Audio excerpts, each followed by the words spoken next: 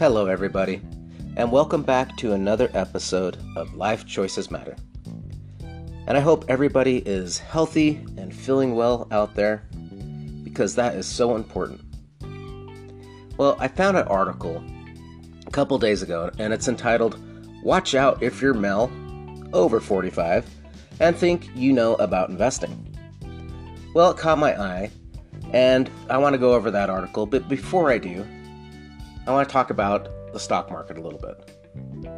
And as of last Friday, May 27th, the Dow closed at 33,212 points, up 1.76% for the day, and the Nasdaq closed at 12,131 points, up 3.33% for the day. Now, if you look at the Nasdaq on a 5-day chart, just 4 days ago, Tuesday, the Nasdaq was at 11,114 points. So you can see the market has been very volatile and definitely trending down for the last few months. The 52-week for the Nasdaq is a low of 11,035 and a high of 16,212, and the 52-week range for the Dow is a low of 30,635 and a high of 36,952. I mention this just to show how volatile the market's been. Seems like we'll get 2 down days and then an up day, and then another day or two of down, and then an up day, and it just has kind of been doing that. It's the pattern that I've seen, but it's definitely been volatile and trending down, and that's the market we're currently in. So this information is really relevant to the article, "Watch Out If You're Male, Over 45, and Think You Know About Investing." Now you can find this article on MarketWatch, and it's by Mark Holbert, and it was published on May 20th. In this article, it says, "The stock market's recent weakness could be particularly hazardous to your wealth if you're male, above the age of 45, married, have more dependents, or think you have excellent investment knowledge. That's because investors in these demographic categories are more likely to react to the market's decline by freaking out and panic selling. And if you do that, odds are good that you won't get back into equities until the stock market is much higher than where it stood when you sold, causing you to lose out to buying and holding." The article then goes on to say that according to a new study, you might never get back in. Nearly a third of investors who panic sell swear off equities altogether and never re-enter the market, so they lose out on stocks' long-term potential. So, the reason I bring this article up is just a reminder to not panic sell.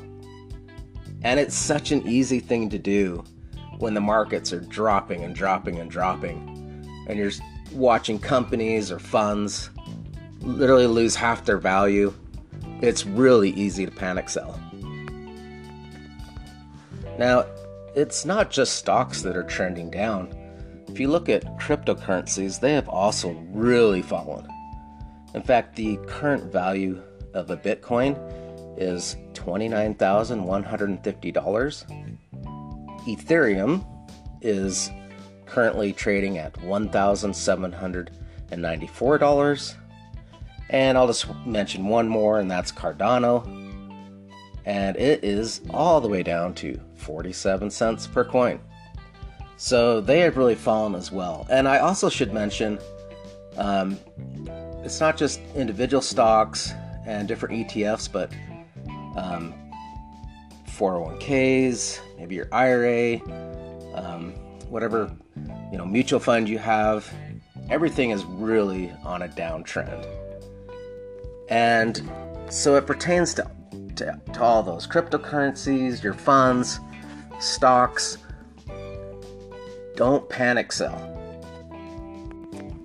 Now, one more thing from the article. It says it's worth emphasizing that the reason not to panic sell isn't that it's never a good idea to sell. The problem is that we shouldn't do so rashly out of panic. If you're selling according to a predetermined financial plan, good for you. Your roadmap undoubtedly also indicates when you should get back in. And your challenge will be not to second guess the roadmap, but to instead follow it. So they're not necessarily saying don't ever sell your cryptos, stocks, investments. It's just saying that you have to have a plan and don't sell out of panic. It says what you want to avoid at all costs is finding yourself in the middle of a bear market, like now, without a roadmap. That's because your emotions are hard to resist and you'll be tempted to panic and sell at all costs. All right, everybody. I hope today's podcast was helpful. It is so easy to panic sell when you're watching the markets drop, cryptos drop. Seems like there's no real safe place to put your hard-earned money. But I hope this was helpful to not panic sell.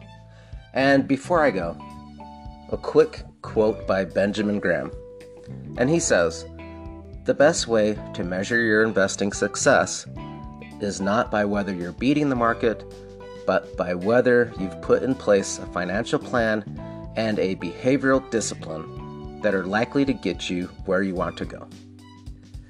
All right, everybody, thank you so much for listening and have a great day.